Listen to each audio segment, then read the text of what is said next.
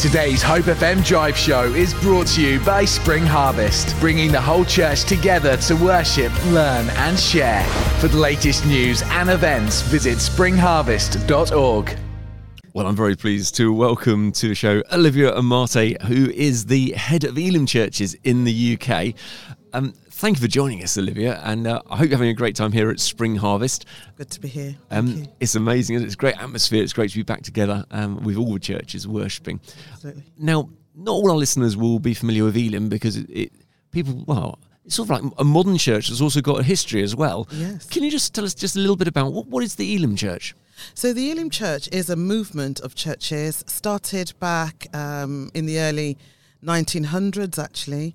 And it's been there ever since. It's a Pentecostal church. We call it a movement rather than a group of churches, but all with a Pentecostal evangelical base, wanting to show the love of God from its founders right the way through now to its general superintendent and the churches there. We're into church planting, sharing the love of Christ through our churches, social action, all of those things. So we're probably not as large as some of the other churches out there, but we're certainly punch above our weight for a relatively small denomination. A small denomination. So how many churches are in Elim? About 500.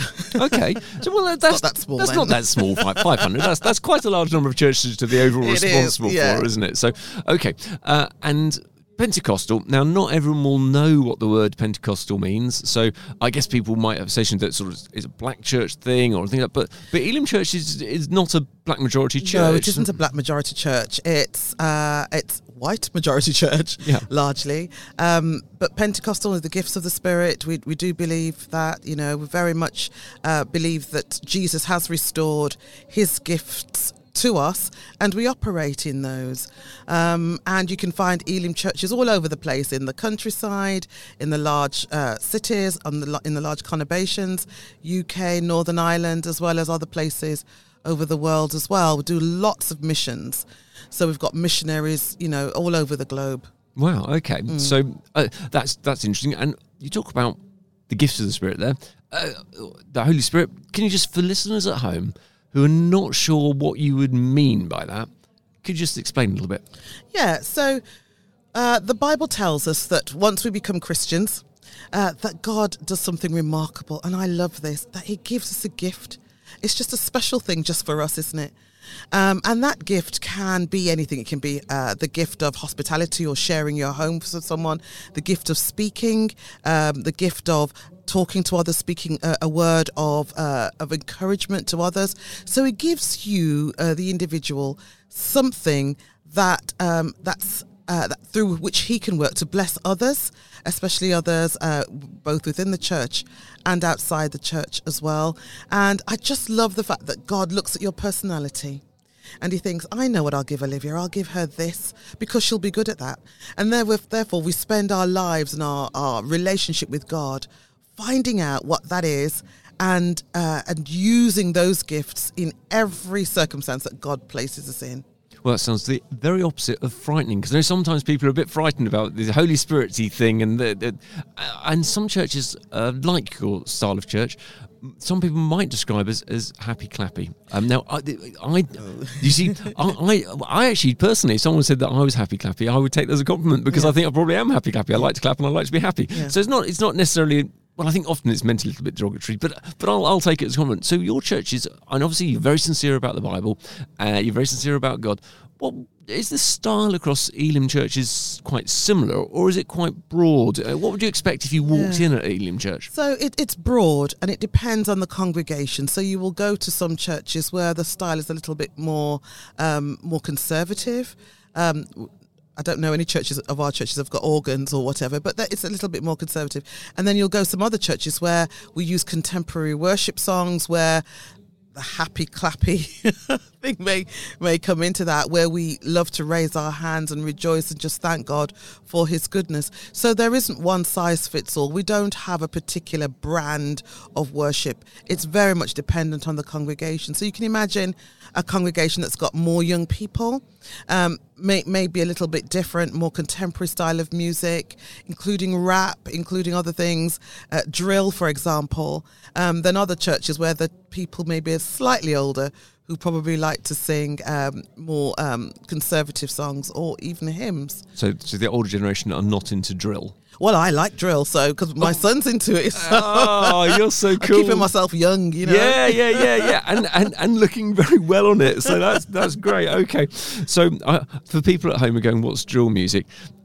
It's down with the youth. I think it's fair to say it's not down with the kids. Yeah, it is. It's definitely full on music. Some of it's really quite creative. My son also sometimes has listened to a bit of drill music. So anyway, but it's also got a bad press as well. Yes. There's lots of drill music is associated with gangs and knife crime and all the rest of it. So are there any Christian artists operating in sort of that same space that you're aware of? Well, I'm the wrong person to ask. So although I'm down with the kids, I have no idea who's contemporary. Okay. I like the music, but I don't often know who the so you most listen current to it, artists are. Yeah, but I do. What I am grateful for is that God uses all styles of music. I remember when I was growing up in church. I come from a Caribbean background. My parents are Caribbean. I was born in the UK. And we would never have reggae playing in the church. That was the devil's music, associated with Bob Marley and drug taking and all sorts of things. But now, you can go into a church and play reggae. God uses all styles of music to reach everyone, doesn't he? And I love that. Yeah, absolutely, he can, and it's amazing some of the different musicians coming in through into all sorts of different styles that I'm not really even familiar with because of the newer stuff that comes. But they're actually ministering God's love in those situations, which is wonderful. So, can I ask, how long have you been the head of Elim? So when we say the head of, let me just, because my boss may sack me for this. So I'm the executive director, and the way it works is that the movement has a general superintendent who's Chris Cartwright, and my role is to be the executive director for the Elim movement or the Elim group of churches, which means that I'm responsible for all the strategic and business operations, all the charity compliance, all the boring stuff, I suppose, in some ways, but really exciting stuff, because by doing that, making sure we've got the right strategies in place, the right regulations in place, it means that we can direct our resources to the places that it needs to be for the good of the kingdom. You need those people. Yeah. You need people it's a ministry in itself. And so I love working with the leadership team to be able to affect that and to do what's right for our movement, especially as we go forward into the next decade. Wow, okay, so you're the person who gets an awful lot of things done that have to be done that perhaps lots of other people go, I've got no idea how to achieve this. Absolutely. So, okay, and make sure it all works properly. Well, that sounds like a challenge and a half. It is.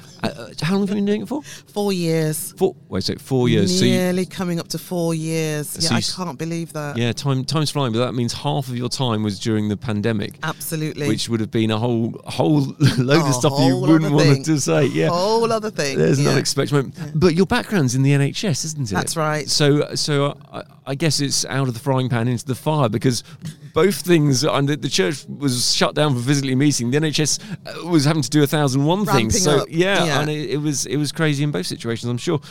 What are the things that you learnt in the NHS that you've brought into the church then? I'm so glad you asked me that question.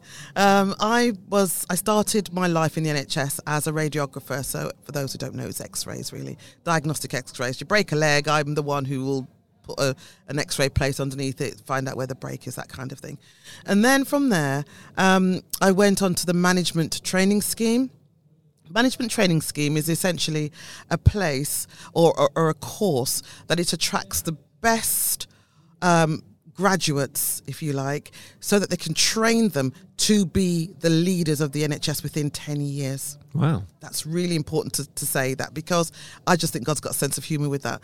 So, I was a radiographer, went onto the management training scheme, and over those 2 years as being part of that management training scheme, you get the best input management training ever. It's like access all areas, the places I've been. I worked in the States. I did everything. All of this was to get the knowledge so that I could come back and therefore be a leader within the NHS. And that's what I did. Started to build my career, get to a senior executive position, and then God calls me into the Elim organisation. Yeah. And I remember umming and ahhing about this. Is this the place to go? But I realise now that all those skills, all those things that I'd assimilated over those years, and that was many years being a senior leader, and of course I wanted to be a chief exec of something. I wanted to do that.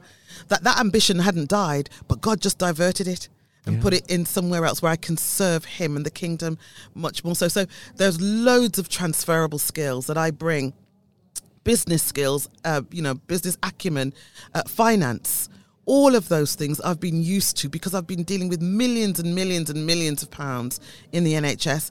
And here I am being able to deal with perhaps not so many millions, but I have the strategy. I know what that's like. I know how to deliver a good service for our congregants, really. So that's been quite good. So God's training ground for you was the NHS, and you served in that faithfully for years and years, and then God's called you into this new thing these past 4 years.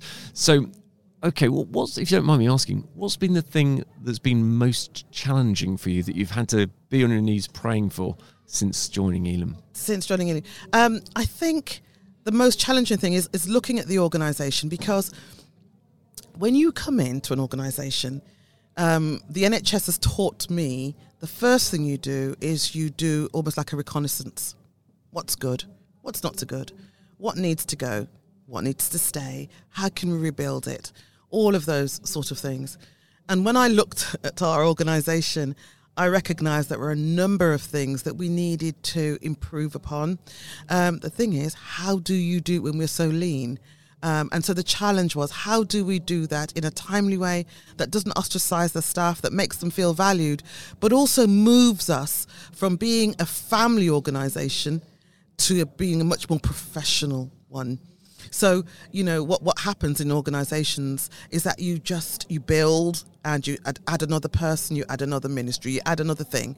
But sometimes they're in silos. They don't actually coalesce together. There is no strategy about why we do something. So asking the why questions with fresh eyes allowed me to think through some of the things that we needed to improve, and then to draw up the strategy about how we do that. And so that's a rolling program, and I'm looking at about a few years to be able to turn it round so that by the time I hand on my position to someone else, we're in a much better position to be much more live, much more flexible, much more agile as an organisation. Okay, it sounds like quite a challenge, but it sounds like, well, in fact, looking at you, I can see it's something you enjoy a challenge, don't you? I do. And I think, again, it's the goodness of God in all of that. When you work in the NHS, you have to learn how to flex on a sixpence.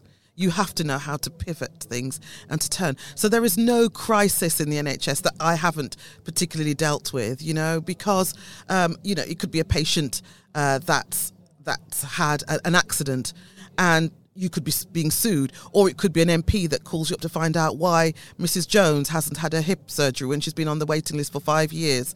It's those things. So you learn how to handle that, how to handle the media, how to deal with crises, and so nothing phases me. So I've learned that. You get your head down, you make a strategy, you get people on side, you build a team, and you work towards an outcome. Wow, okay. I've got to say, you sound like an amazing person to walk alongside, because I like the fact nothing phases you. It's a challenge for you. You just get stuck in and deal with it. So, and in some ways, before you were dealing with life and death in the NHS and decisions being made are that for some people, but also in the church, we're dealing with people's eternal situation. Absolutely. And for people, they need to know God's love, and they need to know that he can solve all of the issues that, not necessarily the way people want issues solved, but he can come in and be the answer to actually the main questions that people have in life. Absolutely. Now, there's going to be listeners right now who would say, well, I don't really know much about faith. I'm just thinking about it maybe. In maybe about a minute, could you tell them what are the most important things they need to know at this moment? I think people all over the world, wherever you are, whether you're a Christian, and especially if you're seeking, need someone to know them. And I think that's what we seek, and some of us seek it through sex, through drugs, through something. We're looking for an acceptance or for love, for something that validates who we are as individuals, as people, as a person. It's that being seen and being known, that someone who truly knows me and truly loves me. That's why love is, be for sale, isn't it? We've got dating apps, we've got all sorts of things, trying to find that perfect person. And we ask all these questions, and I found that no matter what the question is, the answer, I know it sounds a bit twee, turns out that it's there, he's there all the time. It's in the sense of a person. That person is Jesus, and that he loves us so much that he was willing to come and take my place so that I can find the answers that I need. And by knowing that, and you know, once you become a Christian, it doesn't matter how long it takes, you are on an adventure with him through all the topsy-turviness of life, you know, the ups and downs of what life is. But you've always got that seam, that current running through, that Jesus answers and is there all the time. And I've discovered that. Now, have I been a great Christian? Not all the time. Have I got it right? No. There's been many times that I've made so many mistakes, and I'm quite open about my vulnerability in that. But one thing I do know is that Jesus loves us. And for any listeners out there, he loves you and is only a breath away. Really, it's just calling his name or just saying, please help me, Lord. Some of us have had to do, you know, just by becoming a Christian, we've said, Jesus, please help me. And suddenly he's there when we've got a sincere heart. You know, it would be lovely if you were happy to pray for people right now who might want to respond to what you've just shared and that they might be able to receive Jesus for themselves. More than happy to do so. So Jesus, we thank you, Lord, that you hear us. Lord, there are many listeners who are hearing this for the first time. They may have heard it many, many times, but they're asking some key questions of life. What am I doing here? Where do I belong? Who am I? Where do I go? What do I do next? How do I manage this particular situation? Lord, would you make yourself present in their lives now? May they know that you are so near. You've said that you are near to every one of us. And so, Lord, I pray that for all of those who are asking this question, that they may know that all they have to do is say, Jesus, please show me who I am. Please make yourself real to me. And you will do it because you said so. So, Lord, we pray that those questions will be answered once people discover who you are. In Jesus' name we ask this. Amen. Amen. Amen. If you're listening home and you're thinking, I would like to try going to church, just pop along to www.finderchurch.co.uk. There are many great churches that would love you to find out more about God's amazing love. So if people are thinking about maybe finding out about an Elim church, you've inspired them in that direction, where would people go to look up more about Elim? Yeah, we're on the net, www.elim.org.uk, or just type in Elim. Elim Pentecostal churches, and it will come up with a number of churches, and you can find, there's a church finder, you can find one near you. If failing that, just call the head office and someone will be really pleased to help you. Wonderful. It sounds like people get a warm welcome for sure if they turned up. Definitely. So wherever they are on their faith journey, it sounds like a good opportunity. Well, thank you very much indeed, Livia Amati from Elim UK, for joining us today on Hope FM. God bless you. Thank you. Today's Hope FM Drive Show is brought to you by Spring Harvest, bringing the whole church together to worship, learn and share. For the latest news and events, visit springharvest.org.